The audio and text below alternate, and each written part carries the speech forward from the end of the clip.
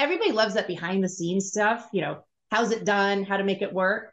That could be just a fun thing that's not something you do all the time, but might really enhance what you're doing. And you could use it later on as part of your overall marketing mix. Welcome to the Attraction Pros podcast, where we discuss the latest trends and challenges facing the attractions industry today. We chat with some of the top leaders in the field and provide resources that will help develop your career in this great industry. I am Josh Liebman. I am obsessed with the guest experience and helping attractions make that their top priority for success. And I'm Matt Heller. I am passionate about organizational effectiveness, leadership development, and employee engagement.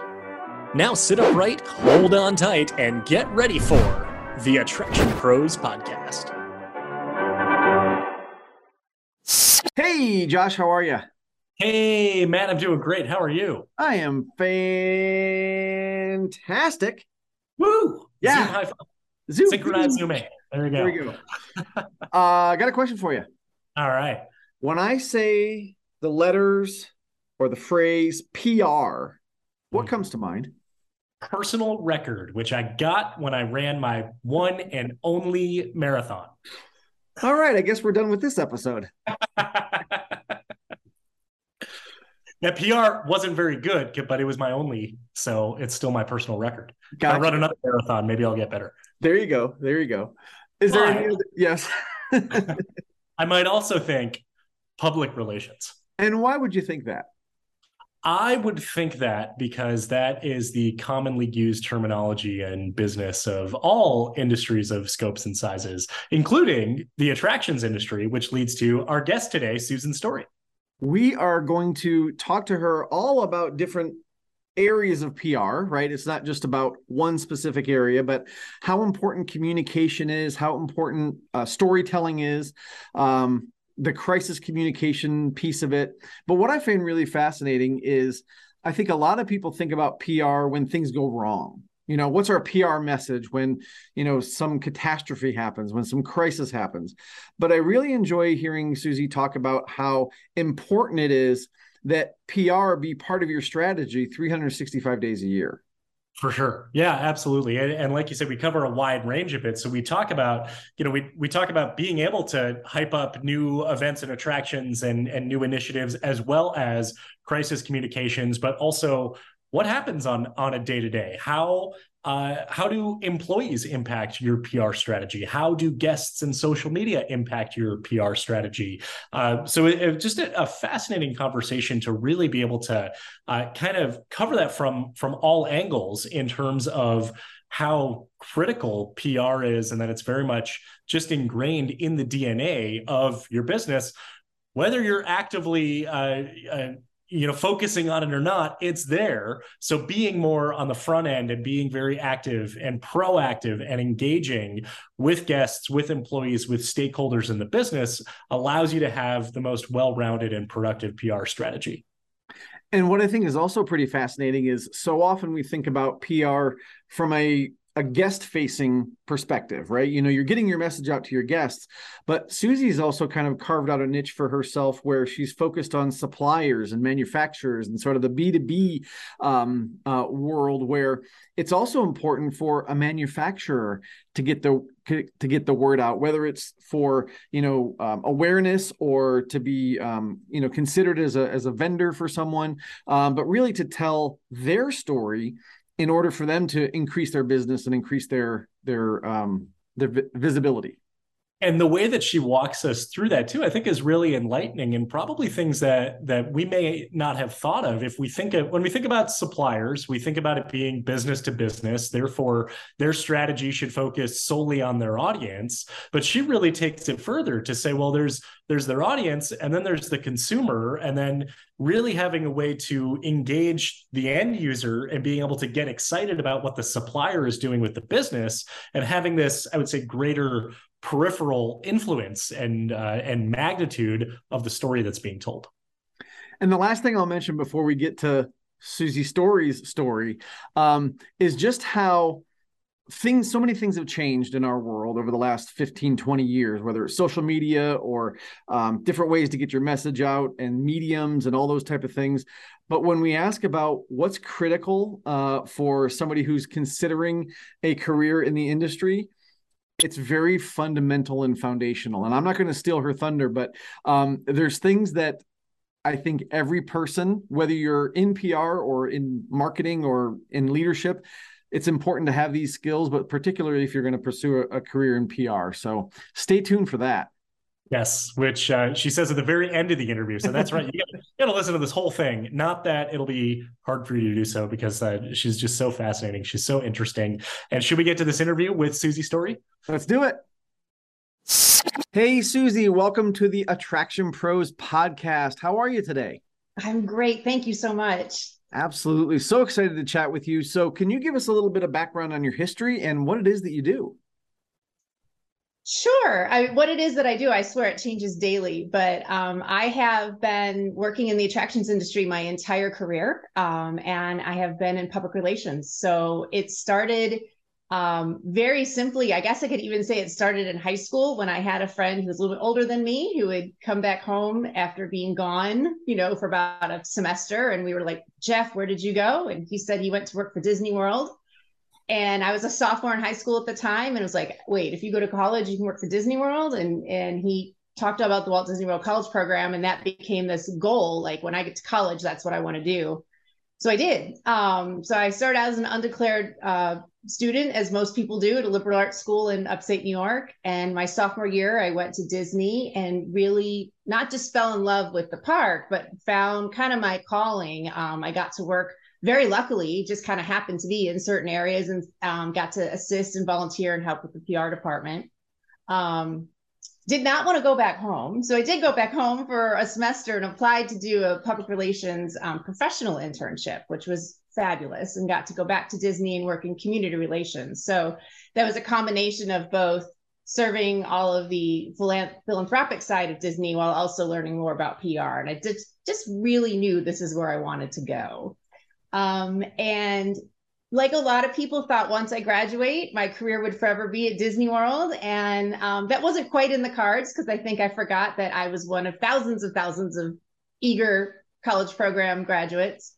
And did a lot of volunteering and worked with Give Kids the World and got to know people there. And then all of a sudden was offered a job in the industry. And I was like, well, this sounds fun. I'm young and single and I can move. And over time, I've been lucky. I've worked for, if you talk to some of my friends, almost every single theme park chain, due to, purchases and buying and combinations and everything, and have had the ability to move several times for fabulous jobs, and also to work with really incredible people. And now I actually am still in the attractions industry, but I have my own PR company, which is exciting. I think if I had talked to me back in high school, I never would have thought that would be something I was going to do. Mm. Yeah. So tell us a little bit about your firm, about Story to Story Communications, and really what you do to be able to help your clients get the message out and what you offer.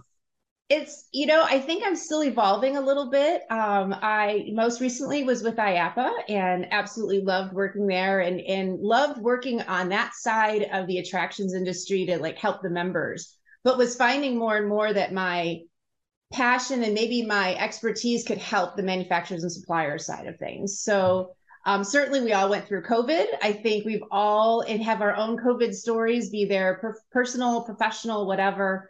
And, I kind of went through a little bit of both during that time. I also am a mom, and, my son, as he's getting older, needed me in different ways. And kind of one of those, where people would say, hey, you should go out on your own when you're, over drinks. You're like, oh yeah, whatever. I need a job. And then one day you're like, I think I'm going to do it. And I always think of that scene from Indiana Jones where he has to step and he has to do the leap of faith. Right.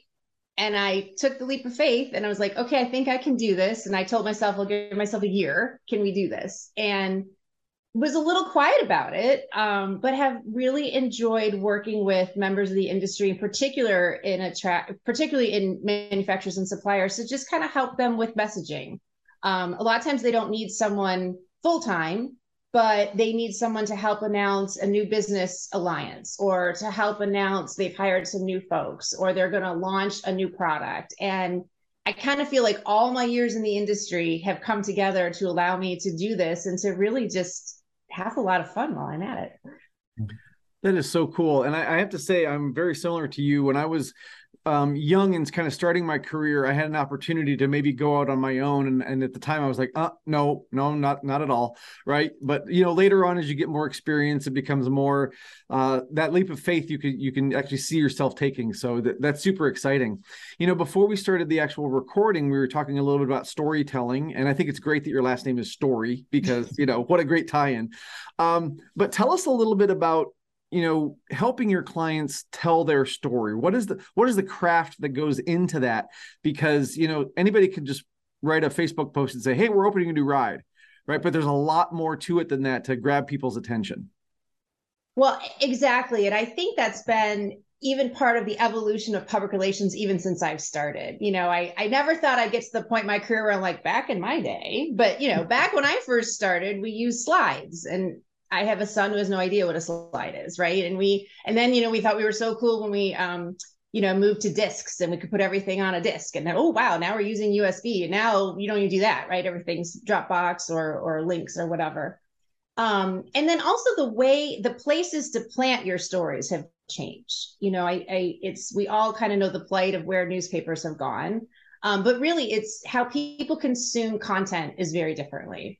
Back when I was working more for parks, a lot of times you're trying to get your story, if you will, in front of who's going to be your theme park guests. So that, your moms or your families, your locals, your regionals, all of that. And so the tried and true was always your local newspaper, your local radio stations, your local TV stations.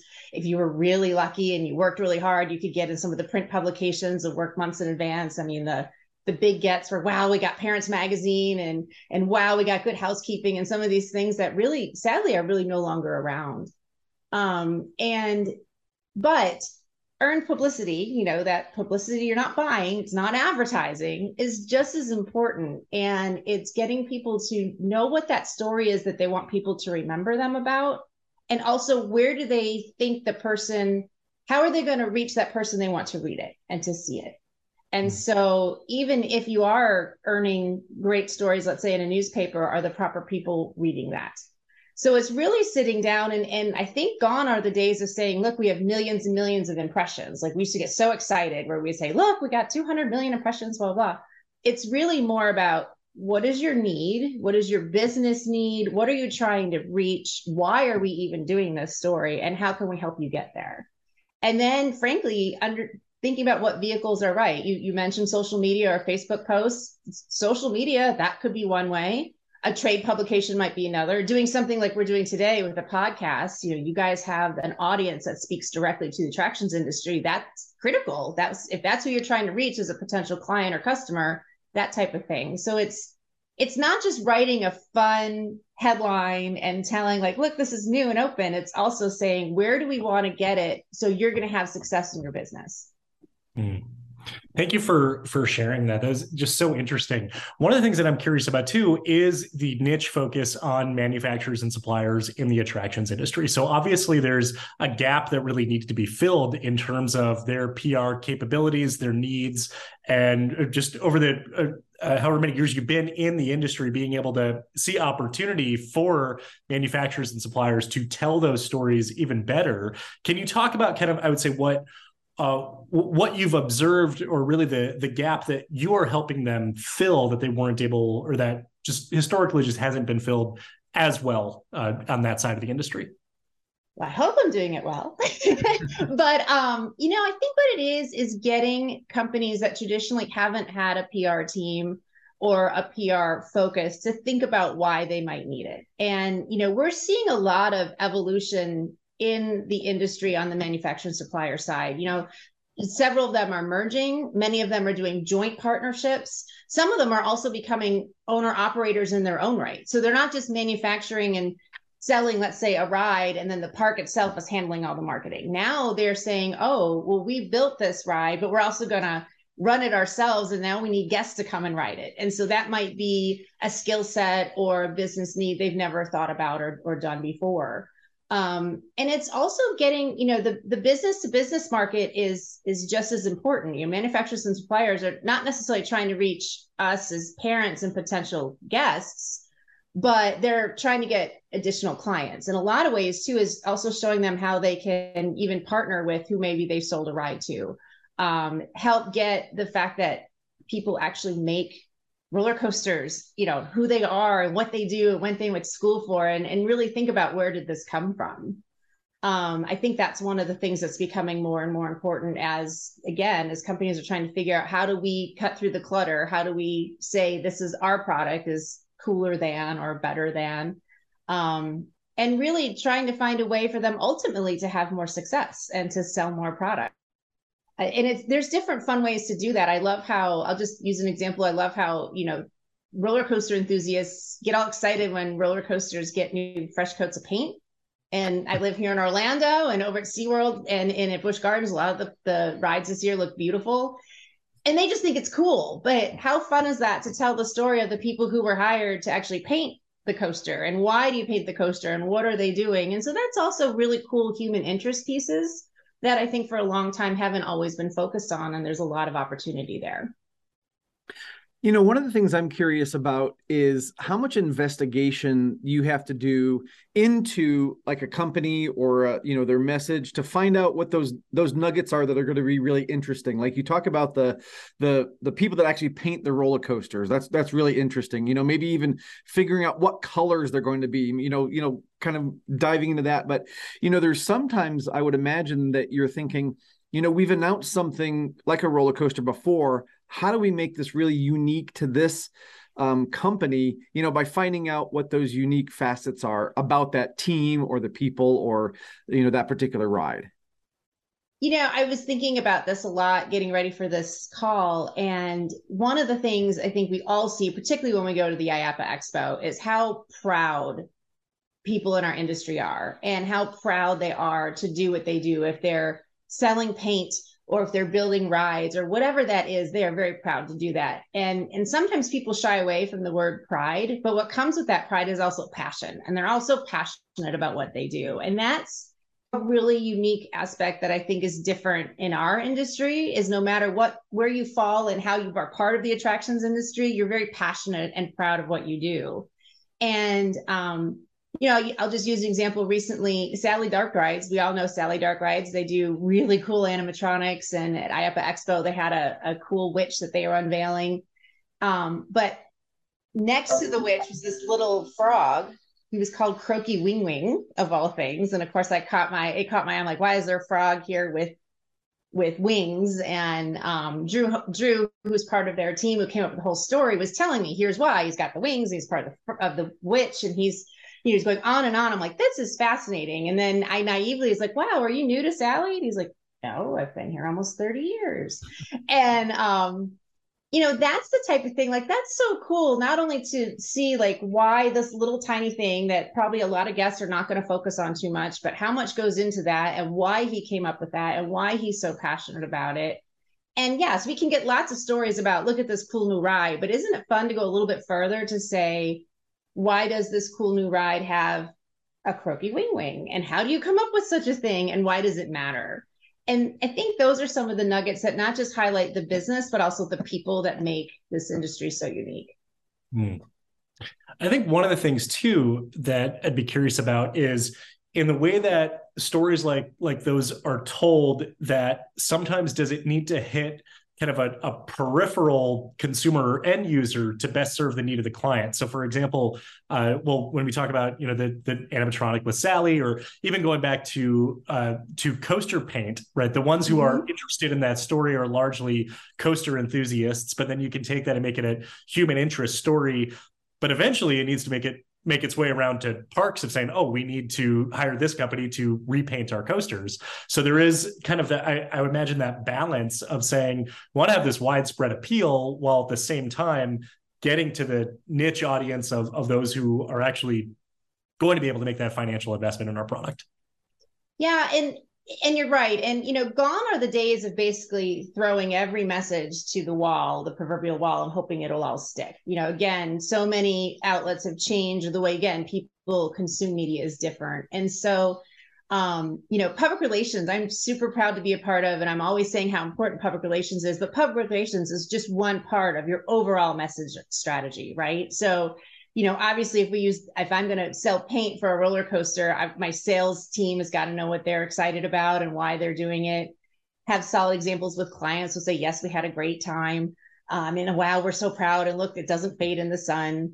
But then the PR, maybe the human interest story, it supports all of your other messages together. And, I think public relations is one of those critical aspects that a lot of times people think, well, mom in her house is not going to buy paint for a roller coaster. In fact, she's not going to buy a roller coaster, and she doesn't own a roller coaster, so they don't understand it. Well, she might have a 12-year-old son who thinks roller coasters are the coolest things ever. And he might see a story about, oh my God, my favorite coaster, and now a really cool green. We have to go.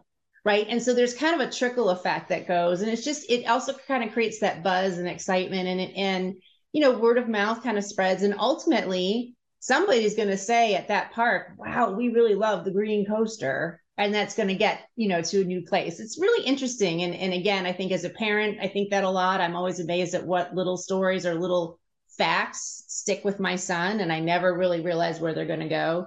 But it's also just letting people know that you as a company are out there. Particularly, we're here in the US. There are so many companies based here in the US that manufacture and they do everything here. And I think we've really gotten away from that storytelling and also from highlighting that. And our industry as a whole has a lot that we can really tell and a lot of people we can highlight. First of all, I'd like to say how cool it is that we're talking about coaster paint and frogs with wings. I mean, just okay, wait. What other podcasts you're going to get that? But one of the things that I'd like to kind of dive into too is, as you're working with a client and kind of helping to craft their story, you've got, I'm sure, a lot of input from different people, and bringing it down, almost maybe the opposite of what we talked about in the wide sense, but bringing it down to that one thing, and maybe it's one thing in different channels potentially, mm-hmm. right? So how do you determine what message goes to what channel? I think that's also part of what your client and what the company is ultimately trying to get to. Are they trying to reach a new audience? Are they trying to compete with an area that they've never been a part of before? Or are they trying to celebrate, look how long we've been doing this? And so I think that depends. Again, are you talking to your consumer? Are you talking business to business? Are you trying to position yourself as the thought leaders or the experts? Or is it really like, what? We've just never really gotten anybody to say our name in public. And how can you just help us? So if people are doing an SEO search, our name's going to pop up. There's a lot of that too. And I'm happy to, and we need that too, right? We still need mass and we still need multiple mentions. So it's kind of a combination of both, of what are we trying to get to and how are we trying to get there? And again, just also allowing a company to say, we talk about it inside our office. How can we get people outside the office to know what it is that we're doing? So we talked about, channels, we talked about kind of SEO and looking at, I would say, the web in general, and particularly social media in just the way, obviously it's nothing new. Social media has been around 15, 17 years, 18 years or so by now, but in the way that it's curious as far as how it's really changed PR strategy, because now there's just such open channels for two-way communication rather than just the consumer absorbing it and accepting it as is or not, but now really having the ability to engage in a dialogue. Has that just completely shifted the way people look at PR? I think so. And, I'll be very candid and say, if we were having this conversation even 6 or 7 years ago, I would feel like, wow, I can talk really strongly and give you like, here's the stuff about social media. But even in that time, a lot has changed. And you're right. I think with social media, it's done two things. It's allowed open two-way dialogue between the mystery brand or the mystery company and your consumer. But it's also provided the opportunity for instant. And so, a lot of times we think about, let's have the pretty picture of the food and isn't that nice? Or look at this great ride we're about to go on. But I think we can also think of it all the times when people just become, citizen journalists, right? And they can quickly film something or record something that maybe years ago would never have happened. When I was working with Great Wolf Lodge, the social media fell under, it was part of our public relations function. And it was something, though, that we also quickly were trying to communicate, that it's not just PR, because the accessibility that social media gives to companies, to their customer, comes with some inherent rules too, right? If you're saying follow us and reach out, then you better respond if they ask a question. And so one of the things that Jess Mueller, who was my social media manager, she would always talk about is, she's like, we're actually part of customer service, or they're asking questions here about the operation of the hotel, and we're not really sure how to do that. And so it's at a corporate level. So how do we go to the hotel? And it just becomes, it's another channel for sure, but that also means it's another function of somebody's job, or it's another way of making sure you're crafting everything correctly and you're working through that. So it's not just fun and cute, but it's also handling questions or problems or showing your customer service side, which I think sometimes people forget in social media. And, also understanding that people are allowed to put anything up at all times. Even if you're there saying this is not true, they're allowed to post that. So, and as a company, you can't write back, this is not true. So you have to figure out, how do we show the personal side, but also the accurate side of your brand, and knowing that everybody can see that all at once. And, I felt when I was with Great Wolf, I was getting a strong handle on how social media was going and how we were doing, with customer service and all that. But TikTok wasn't around. I mean, I remember we got all excited when Vine came, and then all of a sudden Vine went away. And I think from a PR standpoint, we ask this question a lot, is just because they're all out, need them all? And do you have to be on all of them? Because if you have to be on all of them, you have to feed those proverbial beasts on a regular basis, right? So that means you have to have content on a regular basis that you're putting out. And then again, you have to be ready to respond if people, come to you through that. So it's a great avenue. And I think it's done a lot to also allow to amplify and enhance your PR message, but people have to understand it's not just a PR function only. It's part of your overall operations and customer service channel as well. Well, and really what I'm hearing is how PR should be ingrained in everything that you're doing as an organization, right? I mean, so many places talk about customer service or the customer experience as so important. And, from my perspective, of course, the employee experience is really, really important. And we could probably take, a whole podcast just to talk about PR and employees, right? Absolutely. That's a whole different subject. But I think what I'm wanting maybe to hear a little bit about is looking at all those different, channels, and do you have to be on them all, and that kind of thing. How do you help your clients understand which ones are the right ones? Like now you're working, independently, so you're not part of that organization, right? Mm-hmm. And so maybe part of my question goes back to being part of the organization and having a seat at the table. But then the other part of that is, if you're not part of that organization, how do you get that seat at the table? If that makes sense. Oh, that's an interesting one. Well, I think the first is, if we just talk about social media, again, if we go back to sitting down to what are the goals and why has somebody brought me into their organization, or why is anybody thinking about bringing PR into the organization or doing a PR project, right? So why are we doing this? And ultimately, who are we hoping to reach? And if you know me well, I'm a huge Jurassic Park nerd. And I love that one quote from Ian Malcolm, who's like, you were so busy figuring out if you could, you didn't think about if you should. I know that makes me a huge nerd, but that's also part of it though, right? Like, hey, we have, should we be on Instagram? Hey, should we be on TikTok? Hey, should we be on Facebook?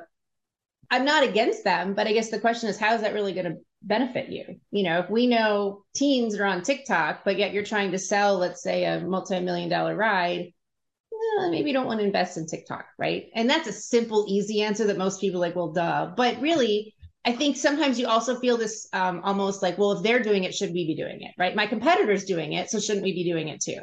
And so again, it really goes back to what is the strategic side of PR, which I think a lot of people often think we're not strategic. I think they just think they come to us and we write pretty words and we put them out there. And it's really getting to the ultimate goal of helping your bottom line. Where are we trying to go? Are we trying to, sell more tickets? Are we trying to bring in more guests? Are we trying to attract new clients, new customers, that sort of thing? But social media also is a great way to be part of the conversation. We know that, especially pretty pictures, great videos, people love consuming that content. So if you have the ability to show it, why wouldn't you? If we go back to our paint, why would you not have a fun video of what it's like to get to the tippy top of a coaster and paint up there? How do you do that? I don't know. Maybe you can have, a digital head cam attached to someone as they're doing it. But everybody loves that behind the scenes stuff, how's it done, how to make it work. That could be just a fun thing that's not something you do all the time, but might really enhance what you're doing. And you could use it later on as part of your overall marketing mix.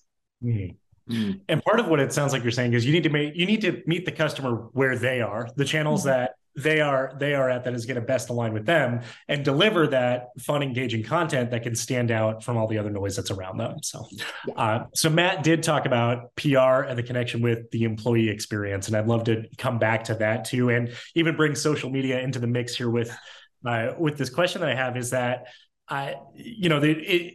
there's always been kind of this gray area, or it seems like a big question mark on should organizations allow their employees to, indicate that they work for the organization on social media, or even post almost, I would say, on behalf of the organization on social media. And in some ways it kind of seems binary, and there doesn't really, it's all yes or it's all no. And it just seems to kind of be an area of confusion. But in some ways, social media or not, every employee is a PR rep of the organization in some way. Mm-hmm. And sometimes it seems like maybe allow themselves to broadcast that to help the organization. But curious as far as what your thoughts are on being able to, whether it's leverage your employees to be able to amplify your message, or stop them because they might say something that can really damage your reputation or get you into hot water. Has such a difficult question. And I think it's a great question for anybody. I think it's a great question for interviewing for a job. I think if you're in school, it's a great question if you're a professor, because I don't know that there's really a finite answer. Again, is we've talked a little bit about the evolution of social media. One of the if we go back even before social media, it was always the only people who can speak on behalf of the company are the, spokespeople or the leaders. And so typically that would be your PR person, maybe your GM, your park president, but they're the only people. And so if I'm working in a park and I say, hey, a reporter comes up to me, I'm like, oh, I'm sorry, I'm not a representative for the company. Let me help you get to the right person. But as we mentioned now, guests can be citizen journalists, and guests can say, look what we saw, look what we're doing. And your employees they're the boots on the ground. They're the people in the middle of everything. And they also can be your greatest ambassadors, as well as, sometimes your worst, examples of what's going on in your company. Worked for places where we've had pretty stringent social media policies for our employees, like ones that candidly, I would say they're like 6 or 7 pages long. I'm like, I don't even know what this means. Right. And so that doesn't help. Like if you're making people read something and they can't really figure out what I'm allowed to do, not what I'm allowed to do. And others that were more like, hey, we want you to share what we post, share what we put out there. So it's not always an easy answer. If you're going through a tough time as a company and you want people to come to defend your brand, you want your ambassadors to support you and and be there. But then if you're also turning around saying you can't post about us because you're at work, that can be a little strange too. And you don't want them to feel like, oh, they're hiding something and we're not allowed to say something. It's tough. It's definitely a tough one. I think I've always been able to balance in a unique way because I have been the spokesperson for my parks or for my companies or whatever. And so I've always just known what I could put that is like Susie telling her story, just having fun as a guest, and Susie sharing her story as a PR professional. But there is a little bit of gray line. And I think it's something that's continuing to evolve. I will see some folks post things that I was like, oh, I would never do that. And then I'm thinking, is that because I'm thinking in an old way, or is that the way things are going now? And it's hard to have those answers. It really is, as a company and even as an individual, like to post or not post, right? So I don't know that I really have a straight answer for that at this point. Yeah. I mean, I could add my 2 cents just from a leadership perspective is that, they're going to do it anyway. It's hard to stop. And I don't want to just say young people, because it's everybody. I mean, you walk around, everybody's got a camera, everybody's the citizen journalist. So it's hard to stop anybody from taking a picture and posting it. This is a habit for a lot of people now, especially when they see something interesting that they want to share with somebody else. But what I think it almost does is it becomes a watchdog. If it's for employees, it becomes a watchdog for the leadership of that organization, right? Because you need to create an environment that is okay for people to post about, right? So if you are thinking, I don't want anybody to post, well, what kind of skeletons are in your closet? Why are you trying to hide these things? Now, I think it's a little different when it is something that should not be put out there. For example, when I worked at Universal, there was, a no tolerance policy. If you posted about something behind the scenes at Halloween Horror Nights, no ifs, ands, or buts, that was it. Yeah. But, you're out there having fun with your friends, or something funny happens on a ride and that kind of thing. Yeah, I don't know specifically what Universal's policy is now, but I think those kind of things, if you're running a reputable facility and you're doing everything you can to create an amazing experience for your team members, so they'll create an amazing experience for the guests, then those are advocates you probably want out there. That's a message you want to put out there.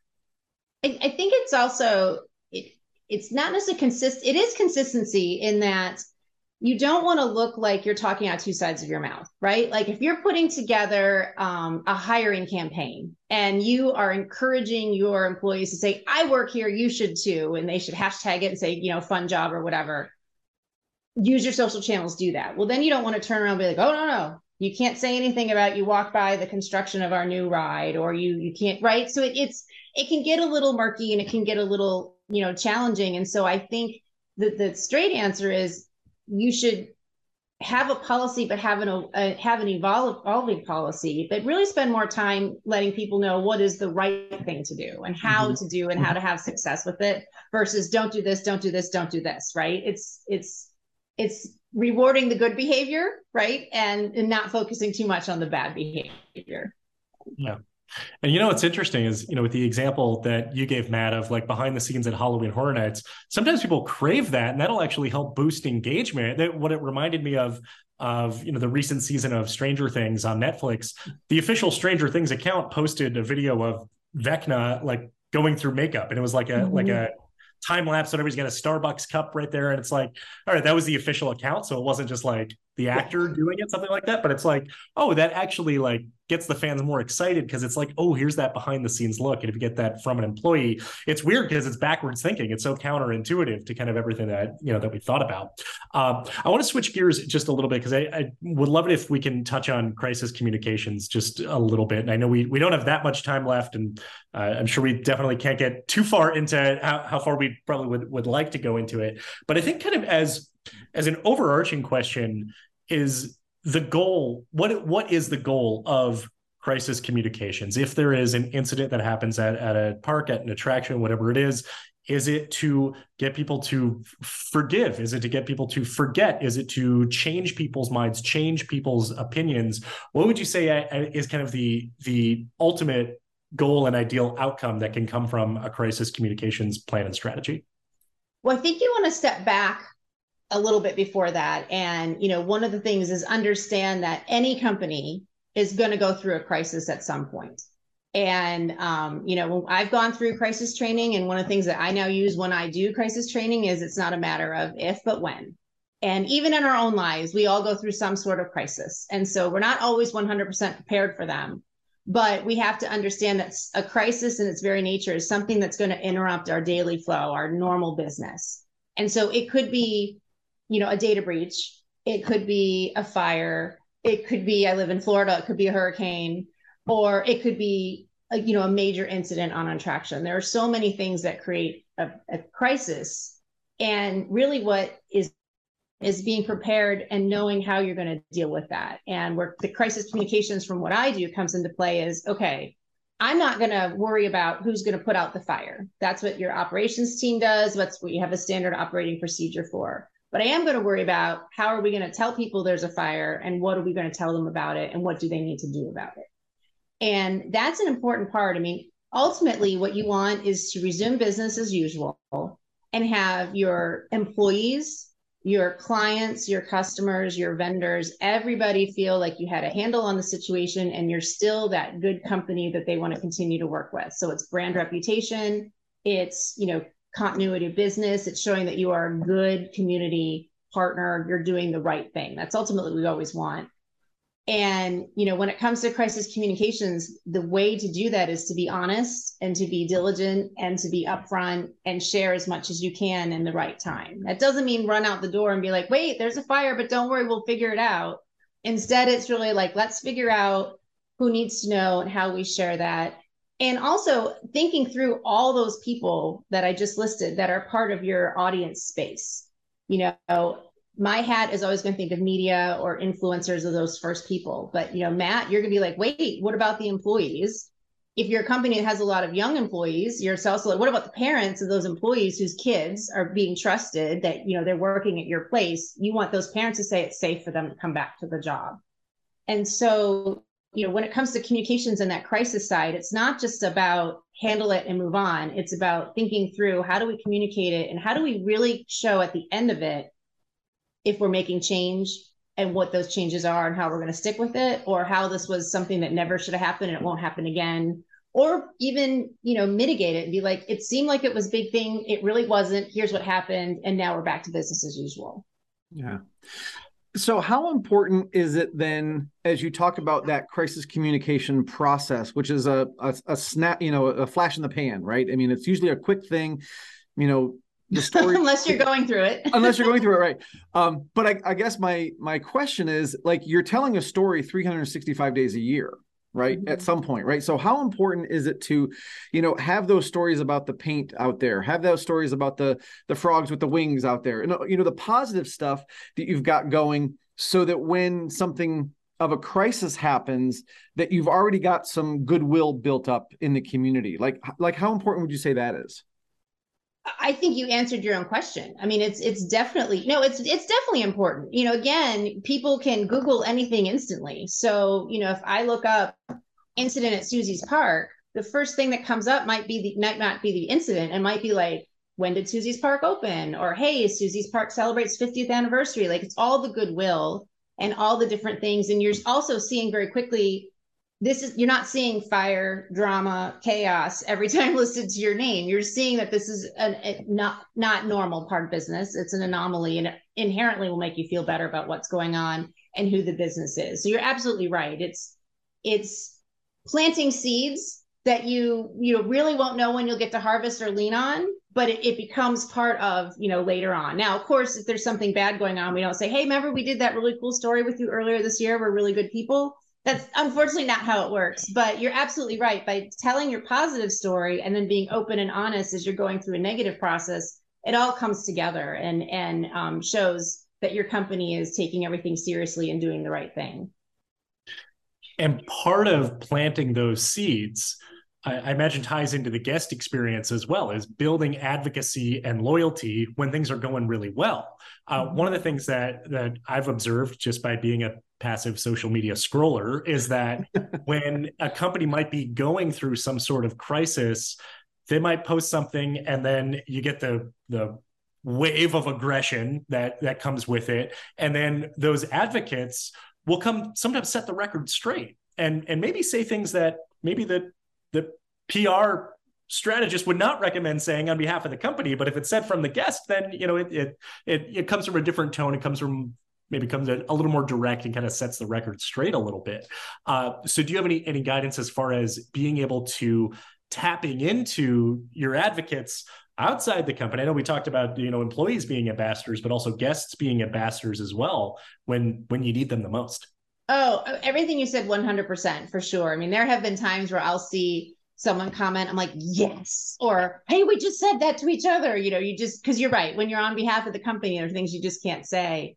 I'll lean on Great Wolf again as an example. We had a mom influencer group that would, do blog posts, and they come and they visit the parks, but we could also lean on them in times when there were some struggles. Hotels have unique challenges, just like parks have unique challenges. And it would be not that we'd say, hey, we want you to say this, but they'd be really good about coming to the defense and saying, my family stays at Great Wolf, and we have incredible times this does not sound like them. Or they'll even say, like, if you're really having that problem, don't complain here, call the GM, they're going to help you. And you're right, those advocates, I think in the attractions industry, we all know ACE, the American Coaster Enthusiasts. I mean, they're the people that love our rides, and they love it and love it and love it. But they'll come to their, they'll be like, look, we come.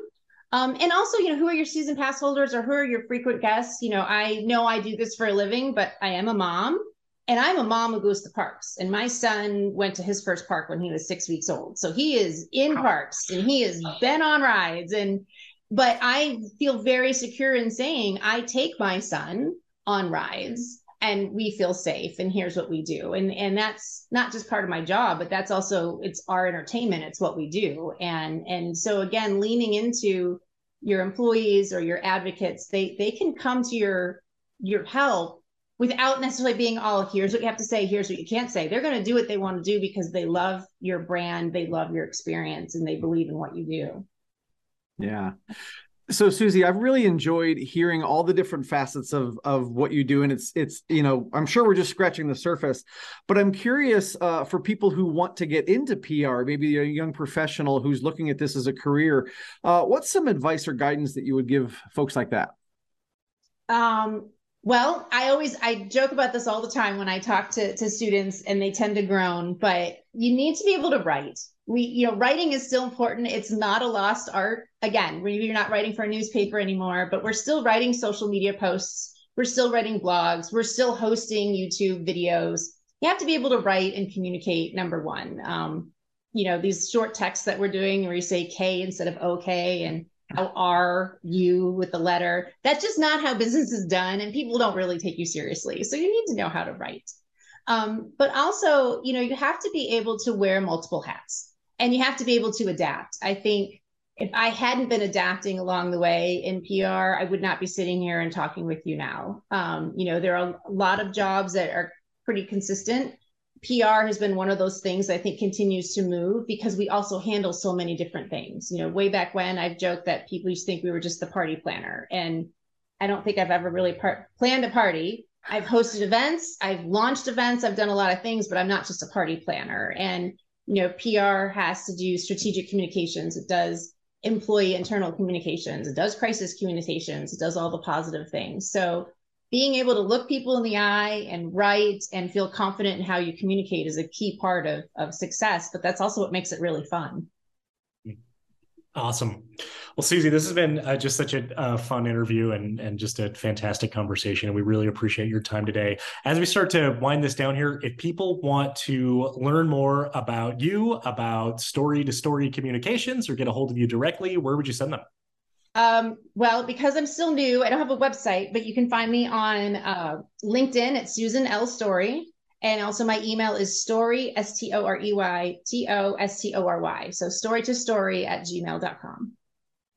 Excellent. We will make sure all those get in the show notes, and hope that people reach out to you and learn more about PR and your amazing career. So Susie, thank you so much for your time today. Oh, thank you both. Absolutely. And for everybody who's out there watching and listening, just remember, we are all Attraction Pros. Thanks for listening to the Attraction Pros podcast.